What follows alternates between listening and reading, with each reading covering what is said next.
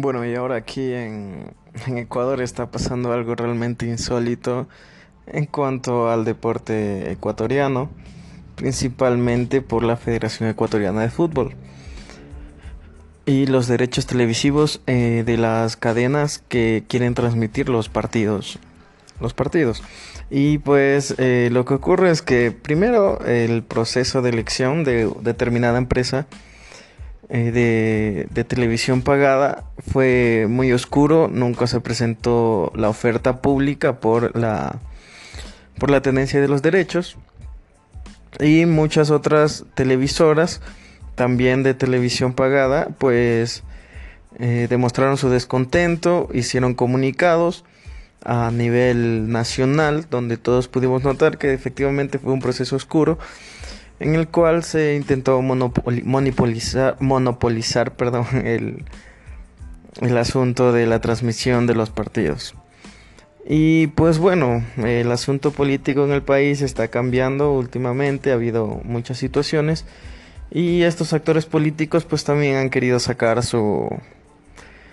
tajada de todo el asunto y uno de ellos ha denunciado a la FEF por el proceso poco transparente. Un juez, ya esto ya es un asunto legal, ya que va a mayores, pues lo que ha hecho es dejar sin efecto lo que sería la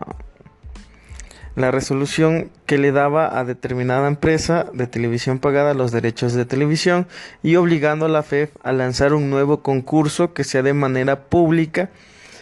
en las próximas 72 horas. Y pues bueno, este fue un corto informativo que nosotros, pues, bueno, quisiera saber qué opinan todos mis podcasters, todos aquellos que escuchen este audio y qué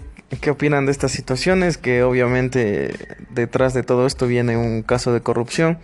que se espera sea develado en los próximos días. Y hay que ver qué pasa con los abogados de la FEF, porque también ellos iban a dar un recurso de apelación. Y esto se suma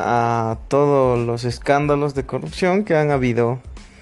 a nivel mundial con las federaciones de fútbol. Así que, bueno, ¿qué opinan?